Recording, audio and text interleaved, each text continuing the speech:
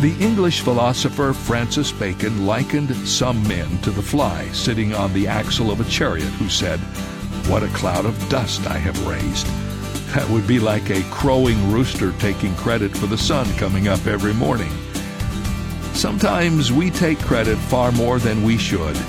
In the final analysis, there is very little for which we deserve credit. The Apostle Paul wrote in Romans that all things in life are of God, and through God, and to God, to whom all glory is due forever. That leaves precious little for us to boast about. This is David Jeremiah encouraging you to get on the road to new life. Discover why God is worthy of glory on Route 66. Route 66, driving the word home. Log on to Route66Life.com and get your roadmap for life. Route 66. Start your journey home today.